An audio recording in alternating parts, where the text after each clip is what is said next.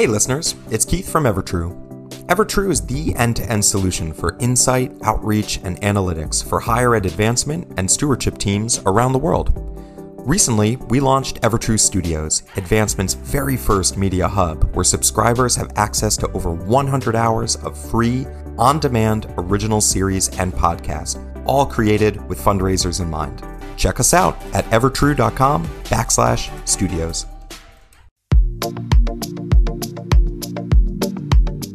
I'm Kim Naioni, and this is Mentorship Matters, a podcast that examines the current and future landscape of fundraising leaders and the power of inclusive mentorship in advancement. Today, it's my honor and privilege to welcome a friend, respected colleague, Mr. Bill Boldt, retired Vice President of Advancement. Bill, welcome. Thank you. I'm really looking forward to this, Kim. Yes, I was thinking about having a conversation about productivity and fundraising, and there's no better person that I wanted to talk to than you because of your extensive background. So great to see you. But I'd like to ask you to kick us off by giving us a brief overview of your background in advancement. Thank you, Kim. I'll try to make it very brief. So I started way before you were born in 1971 as a nutritionist. And I was one of the few nutritionists that really marketed nutrition education. I worked for Oregon State University, and I learned marketing backwards and forwards because I have a very sensitive personality, and I want to make sure things are going right. And so that got me into marketing. And from there, I worked with, I was a assistant professor, got my doctorate, University of Oregon. And then I was very fortunate to be hired back to Oregon State University. And we had a huge problem in 1982 with the economy. And so I was the department chair in Portland, Oregon for Oregon State University. And the only way we could survive was to build a new education center. And I knew nothing about fundraising. So I was thrown into the deep end of the pool and quickly learned about fundraising. And we did build that education center. And that started my career in 1982, really in fundraising and marketing. I was recruited to Cornell University, very, very fortunate. I'm the guy that never gives up an opportunity. So my wife said, that is a good thing. Yeah, really. So Kim, my wife's saying, we're moving the 3 children where? I said, Ithaca, New York, Cornell University, great place. And it was just serendipity. We moved there and I was hired as assistant dean of the College of Agriculture. It was the first $1 billion campaign in higher education. And I had the privilege of working with Dave Dunlop, who was really I think one of the gurus and one of the pioneers in major gift fundraising and relationship fundraising. So that just started my career. Did well there. We finished the $1 billion campaign. And I learned so much from him. Kim, there's so much fear, I think, and mystery, especially back then, associated with fundraising. Oh, yes. How to ask, it's terrible. How to ask, when to ask, how much to ask for, etc. And so it was time then to really, do a more scientific approach. And so from there, had a great career as assistant dean at the College of Agriculture and Life Sciences for 10 years. Recruited to Cal Poly San Luis Obispo. I stayed there as vice president for 10 years and really took the Cornell model and had the first campaign in the CSU system and helped the system learn how to do campaigns. Then from there, UC Riverside, where we were trying to create a medical school and we were successful. Then UNLV for 10 years, another medical school, big campaign. And finally, when I thought I'd retire, they lured me to Portland State University, where I served for 4 years. So I was really blessed with a great career and great colleagues. And I must say, too, going back to fabulous Las Vegas, you did some tremendous heavy lifting to get the UNLV Foundation and our entire infrastructure there to sort of professionalize that organization into a higher education advancement model. So that goes without saying, but I could be biased because I did spend some time there as well. Well, I appreciate that, Kim, and that was a great time in my career. Actually, I went through four presidents, when I was there, and that's part of the problem we have in advancement is our presidents don't stay long enough, and so it makes relationship fundraising a little more difficult. Yeah, I know. When I share the story about my time back there. And I share with somebody that, in 4.5 years, worked under 3 presidents and about 7 people that I reported to. And their head just shakes and say, yeah, that was the reality, but we just have to do what we have to do. Exactly right. Of course. Yeah. So let's jump into my couple of questions that I have for you that I want to discuss. You and I have had this conversation before. In advancement, metrics, also known as KPIs, are deeply ingrained in how we define a successful development professional or productivity of an advancement office. It's often the key to determining factors for compensation at all levels and performance incentives for the vice presidents, folks like what you used to be.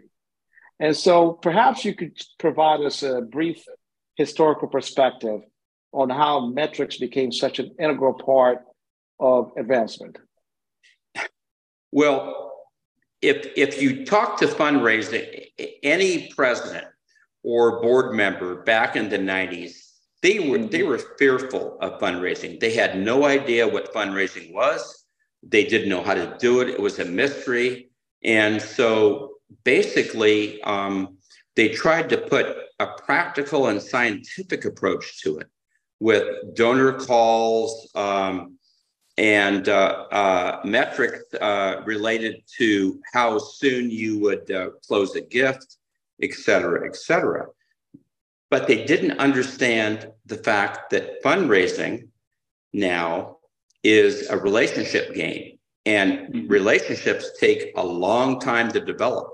And so back then they wanted to see, okay, here's the metrics, especially the CFOs, Kim, that really governed our universities more than the presidents, because the presidents usually didn't have any or very limited financial knowledge.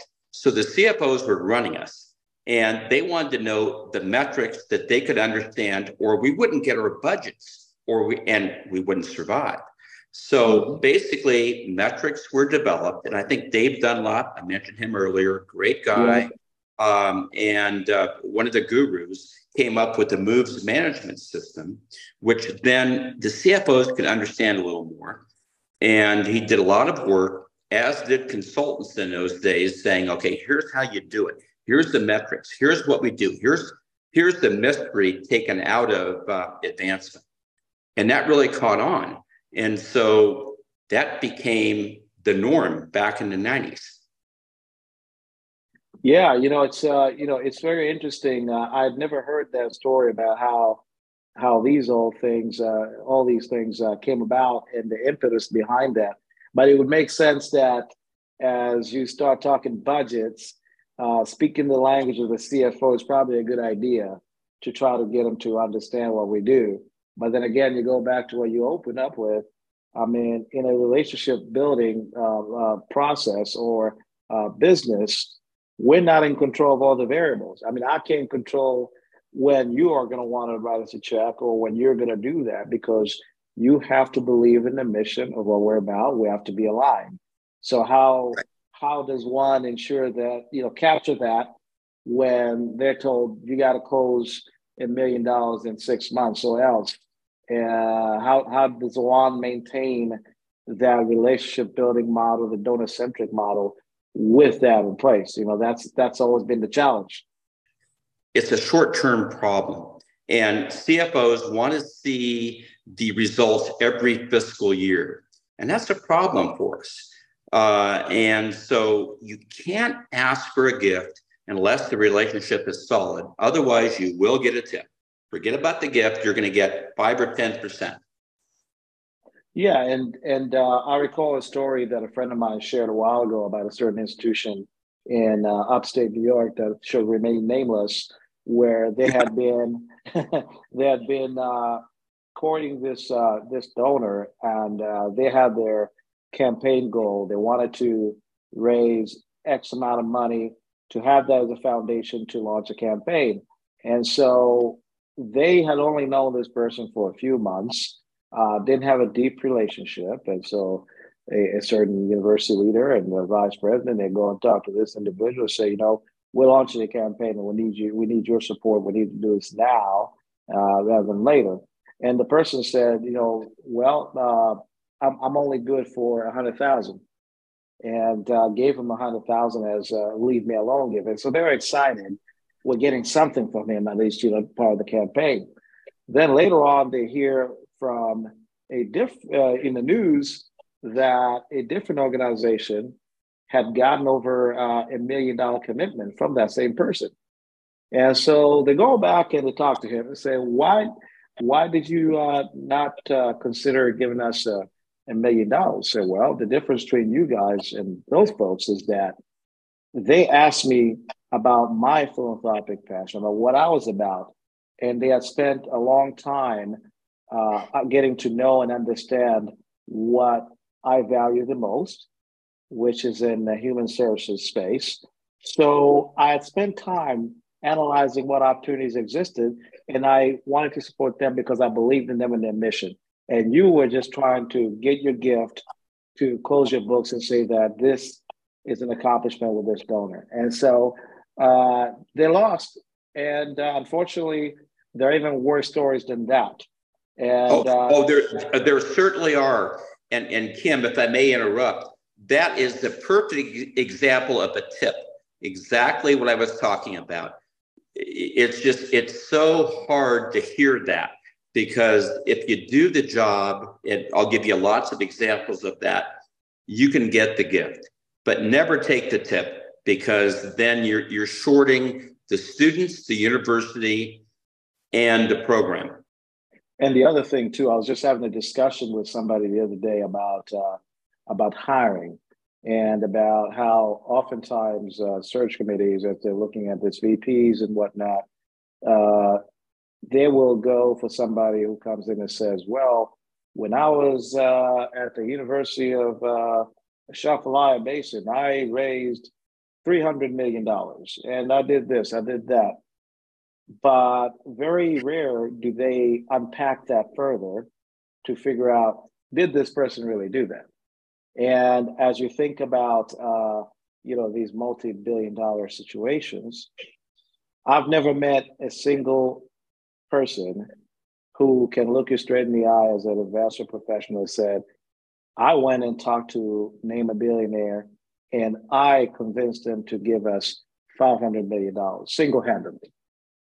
But people fall for that. People fall for that. And, I've seen it, you're seeing it, and many folks that have built their careers by creating this perception that they walk in water, when we all understand that if it wasn't for your faculty that runs a certain research program that delivers results, if it wasn't for your dean, if it wasn't for your president, if it wasn't for your AVPs, development officers that have been nurturing that relationship, that entire team is what brought that success, and not just you.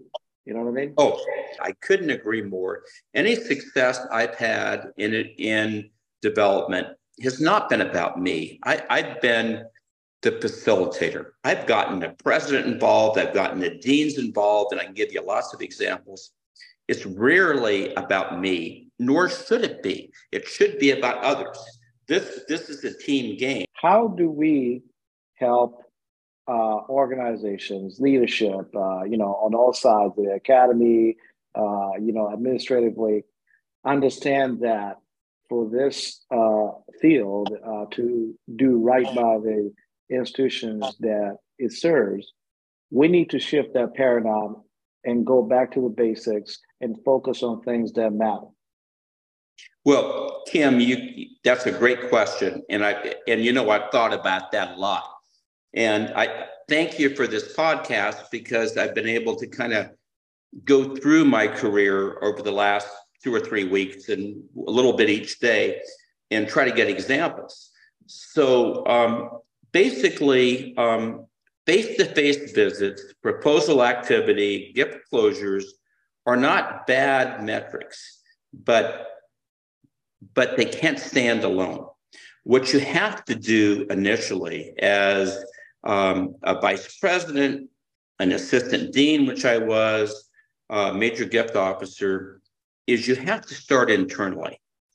And you have to get a team, because if you think you're omnipotent and you can raise money by yourself, you're wrong. You have to know the institution backwards and forwards. Coming back to my marketing background, you have to be able to talk about the impact of the institution. You have to bring in faculty, you have to bring in deans, you have to bring in the press, because it's a team game here. And if you think you can do it alone, get another profession. I think internal, I really think the evaluation that we should give is internal as much as external.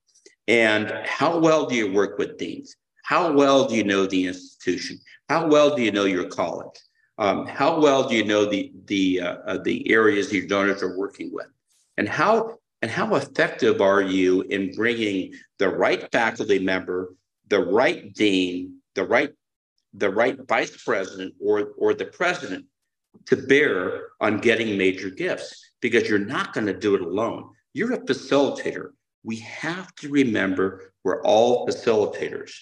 And internal communications and internal relationship building is just as important as external. And I think that's missing completely in our profession. People do not do a good job of evaluating gift officers and others on their internal communication and relationship building. So how would you suggest, or what would you suggest rather, to that point, to a VP, AVP, whoever, somebody in leadership, as they try to address the staffing needs and they're looking at people? What would you suggest as that they should go about doing that? Because as you know, almost every job description or hiring jobs, okay, so whatever, the number one thing they focus on is how much have you raised? How many visits do you do? How many proposals do you put in? And those kind of things. And the one question that usually is sort of buried out there, they'll talk about the ability to collaborate with academic leaders, and in a very vague sense, as if that development person controls all the levers to drive activity. And I submit to you that the reason why we have such a high attrition rate and it keeps on getting worse is not because people are not good at the job, or it's not because there's a poor quality control. It's rather burnout driven by the fact that there's a lack of a mission connection. I am here to raise a bunch of money, and that's all I'm here for. When we accomplish that goal, we finish this campaign, guess what? I got to figure out what I'm going to do next. Whereas the other part of it is, I'm here to support the mission of the academy.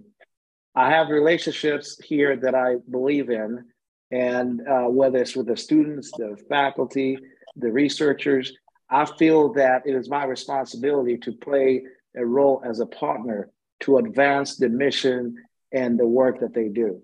I mean, that to me has been a challenge.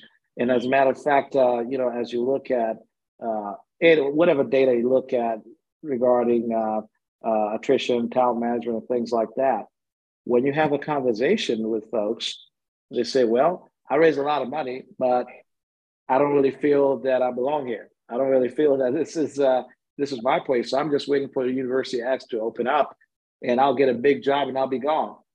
And that is something that needs to be addressed.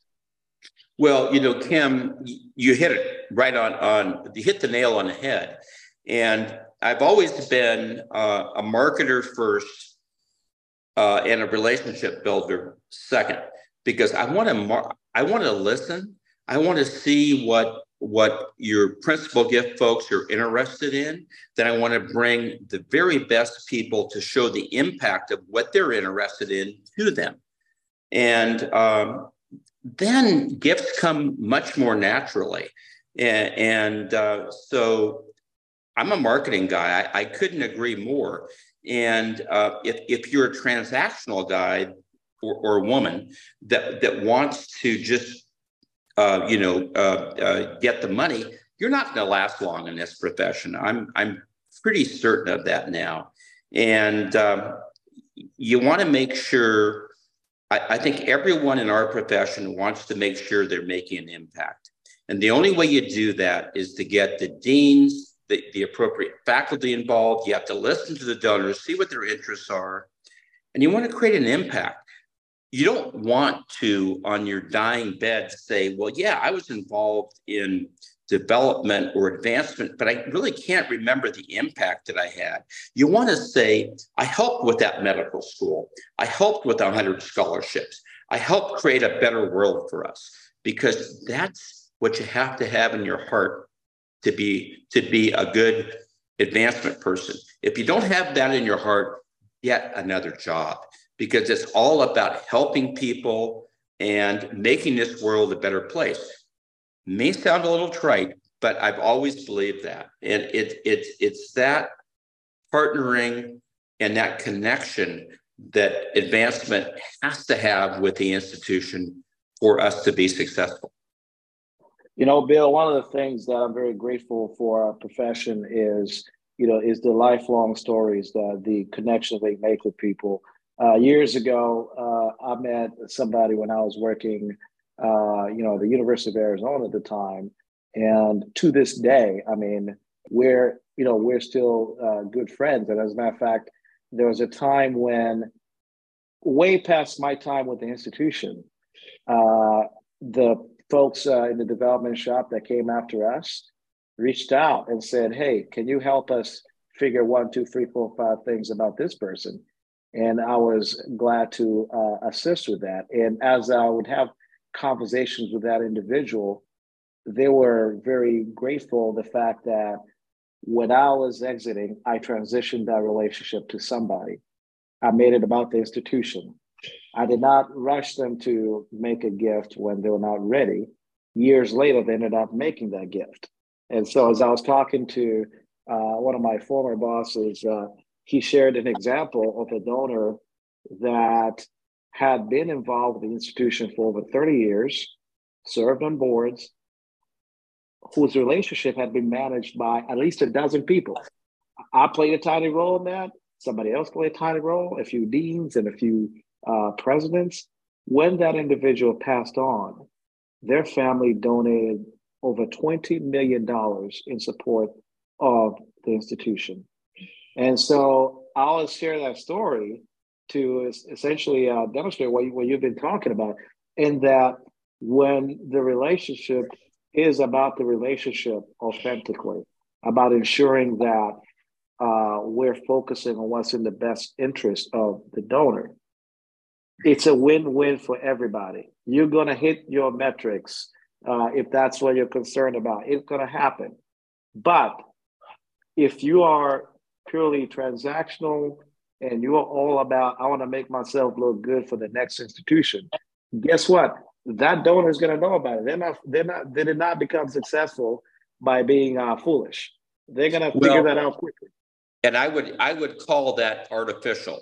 And there's no role in our profession for the artificial donors, the ones that aren't authentic. You have to have it in your heart.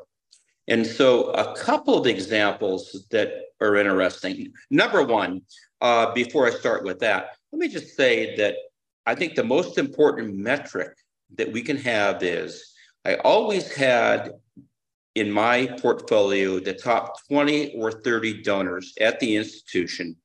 And every day I'd have them on my desk. I'd look at them and I would say, what can I do with each of these individuals to further the relationship? Now, that's really hard for vice presidents, which I was for 30 years, or assistant deans, or even development officers, because there's always the speech to give. I also oversaw media relations, government relations, any speech the president couldn't give, any problem the president had with was going. But I had to always focus on those 20 or 30 donors. And every day I'd have those people up. And of course, they'd change. And I'd keep a journal on each in terms of, okay, what's happened? And I turn those journals over every time to my predecessor. Okay, so, Susie Jones has done this, but she can do this. And so I think if you're evaluating officers or vice presidents or assistant deans, you need to look at those 20 or 30 people that they've been working with and the journals that you've put together, and those need to be passed on. And how robust are those? And how have those been shared with deans and presidents and others to make sure that you have a whole institutional process? It's not good enough for a vice president even to talk about this. You need to have the president involved and having the president's input and maybe a trustee and maybe another donor. So it's so important, I think, as a measurement, as an important metric. Who are the 20 or 30 major donors that you have? What have you done with them? Let me see their journals. You need to pass that along, because you know what? You know this much better than I do. Right when I started, we had a pyramid of giving. It's no longer a pyramid. It's now a radio tower, because about 3 or 2% of the donors are going to give you 95 to 96% of the funding. And if you don't pay attention to those donors and build those true relationships, the institution will suffer, the students will suffer, et cetera. You raise a very good point, which leads me to this other thought regarding transitions and how they impact productivity. Oftentimes, the hands-off, what do I mean by that? I am at University X, and I receive an opportunity to move on to a different place, and I manage a portfolio of relationships. How I transition those to the next person and how I ensure that those relationships remain with the institution is absolutely critical to the future success of that institution. And you and I know many people don't do that. It's I've been working with these 20, and I facilitated, I would say I raised $100 million, 300 with these people, and I am leaving. I'm going to keep that Rolodex, and I'm not going to worry about what happened to the place that has been home for me for the last 10 years. That happens so often, and I've seen it be detrimental to the success of the institution. So every time, folks think about flipping leaders or, officers that are leaving, then it's like you're going back 5 years, you're going back 10 years to start to rebuild things. What are your thoughts about that? Well, I'll tell you my thoughts about that. I took over, and I'll just tell I have to be careful because too many people know me. And if they hear this podcast, I'm going to get all the bad phone calls ever. So, but I'm going to tell you, I'll be specific on this. This was University of California, Riverside. I came in, new guy, and I know about the value of relationships. My former vice president, for whatever reason, was not well liked by the president or the provost. But this person had amazing connections with donors. And so I said, oh no, I'm gonna keep him on as a consultant. And the president and the provost at my job security said, we think you're wrong, Bill. I said, no, I think I'm right. And so what happened about a year later, we were trying to create a medical school. Well, guess what? That vice president who had the 10-year relationship with a donor was able to introduce me to the donor with his and added his credibility by saying Bill's a good guy. And guess who got the lead, who made the lead gift to the medical school? It's all about those long-term relationships. Another one, and I'll say this, I'll say it again. Cal Poly San Luis Obispo, loved that institution. I was vice president there for 10 years. So I had a dean, Bill Bailey, who told me when I was trying to build the program, first big program campaign in the whole 23 university system, he said, fundraising is dirty. I don't like it. I'm not going to do it. And so being a tenacious person, which you have to be in our profession, I said, Bill, you're so charismatic, you don't understand fundraising. You want to help your College of Science and Mathematics. And so in order to do that, you need to be involved. And let me help you. It's just about relationship building. And so at the end of our campaign, it was the first campaign in the system, we achieved our goal. He was upset because his college was only $1 million away from engineering. And he said, I should have beat them. But then 10 years later, long after I left, he received a $110 million gift. Oh, man. 110 million to Cal Poly, which is still the biggest gift on record, because he was involved. I was long gone. I was 2 universities away. He was involved with this individual who believed in practical education and the learn by doing philosophy that Bill was involved with, and made the gift. And I was so proud of him.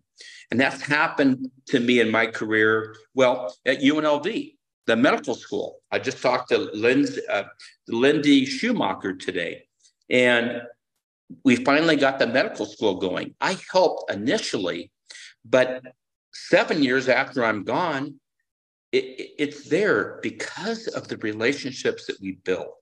And you can't take credit short term. You have to realize you're planting the seed and you just pray that the seed grows into fruition. Absolutely. I mean, I can't, as a former UNLVer, I can't thank Wendy and those folks enough for what they have done and what they continue to do. I mean, I was back there in Vegas a few weeks ago, and driving through downtown, and I see that building, and I remember when that was a dirt lot, and I remember when there was talks about that becoming a reality, and to see that, okay, not only do we have a school of medicine, but we have a fabulous building, and wait, there may be more. And that just goes to what you're talking about in terms of building these long-term fruitful relationships that are authentic and connecting with the community's passion. I mean, people are passionate about ensuring that one of the largest metropolitan areas in America that did not have a medical school had one, and that it's going to be supported because it's something that impacts the community at large. So if somebody was just focused on the short term and not thinking long term and intentionally building that, that project would not have become reality. So it just speaks to what you're talking about. Never. No, it's always long term. And I really think that the strongest measurement for any advancement person in the field should be those 20 or 30 donors they're working with and the relationships they've built while they've been at the institution. And the reason I went through my tenure is at institutions is I usually stayed 10 years at institutions because I knew that I couldn't do, I really would be cheating the institution if I stayed a shorter period of time because of the relationship building process. So then I'll pose this question to you. I mean, that is all great. In most of these roles, you were a vice president.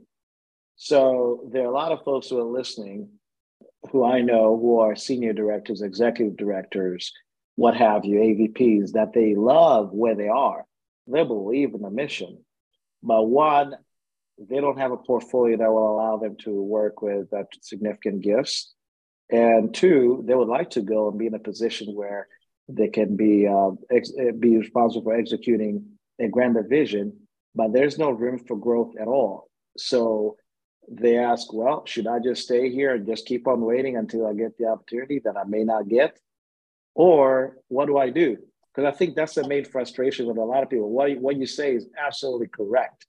But I know people at different institutions, even now as I speak, who love being there, but they also want to be in a different role, a bigger role. Maybe they want to be, in your shoes, or maybe they want to be in a place where they're working in principal gifts or something where they can have ownership and that exercise that leadership that they know will be necessary for them to be able to experience those wins that you're talking about. What are your thoughts? My thoughts are that you need to just kind of stay the course and make sure that you do your job in building relationships with the donors that you have control over. Do your job internally and externally. I've always been one of the most positive people on the block, and I've always tried to be a role model for that because that's just the way I am. So I think if you have a real positive orientation, you're working well with your donors, you're working well internally. There are so few really good jobs and good people in roles. You're going to shine. And you let it go for a year or two, and you see if your institution has the culture that rewards that. And if you don't, you should be good enough to look at other institutions and colleagues where you can shine. Because a positive, authentic fundraiser who really believes in building long-term relationships, doing the right thing ethically, and is positive, you're going to succeed. And what I said to people when I came is, listen, you're going to prosper if you treat the parking attendant and the server at the restaurant the same as you do the major donor. You have to be authentic. You have to be positive. You have to be a marketer of the institution. And I firmly believe that if you do that, you will rise in this institution, in any profession within your institution, or if that institution doesn't value that, find one that does, because you will succeed if you find that institution. And there are institutions out there that have that culture. Don't work in a negative culture, because that will degrade your skills and will not allow you to achieve what you should achieve. And it will not allow the institution to be impactful. Very well said. I couldn't think of better words. So as we, you and I could talk about this until tomorrow because we're very passionate about this. So, and I'm writing a book, Kim. So now I'm getting really geared up for this book. Man, write that book. We need it. The people need it. We need that book. It can help our industry because we all care about the institutions that we serve and the things that we do on behalf of the institution. And more importantly, our people. The people are the foundation of all that we do. So with that, I want you to give us two key suggestions on how leaders can foster an environment that values relationship management while demonstrating the ROI of development shops to institutional leadership. Well, Kim, that's a great question. Number one, it starts internally. The successful development shop will treat their staff, their partners, the same way they treat their donors. You have to make sure that there's a positive climate. If you don't have a positive climate internally, there's no way you can have a positive climate externally. So number one, develop that climate and treat each other as you would treat a $5 million donor, and be authentic. provide recognition. What you do with that is, I would always, with the president, I would bring in whatever staff member when we're talking about our top 20 donors, be it the researcher or be it the 1 month old development director, up to the president to talk about, okay, we're talking about Kim. How can we get Kim to give 2 million? I know you can give 2 million, Kim. I know it. And so how can we do that? How can we build this relationship? So you have to bring all levels of staff up there, and you have to make sure the recognition is not just external, but get the president to write a thank you note to the different advancement directors or researchers that have made a difference. So that culture, if you don't build that culture, that positive culture internally, there's no way you can have a successful program. Number one. Number two, you have to change the metrics. Yeah, I know about face-to-face visits and asks, et cetera. I want to see how you've developed your top 20 donors. I want to see your journal of what you've done. I want to see how well you've done this externally. The gifts will come. It's all about developing those relationships. So I want to create a metric that's different than what we see. I want to create a metric that values the relationships, the long-term relationships that are made. And that's easy to do. You have your journals on your top 20 donors. Anybody can look at those. We just don't. And that's so important because that's a long-term relationship that will eventually relate to a major gift. And I think those two things are critical. Well, Bill, what can I say? You're amazing, my friend. This is a great conversation. I'm sure to be continued. Looking forward to that book when it finally hits the shelves and all the different places where people can get that. So thank you so much for some outstanding words of wisdom. Well, folks, there you have it. I'm Kim Naioni. Thanks for tuning in to Mentorship Matters. We'll talk soon and see you later.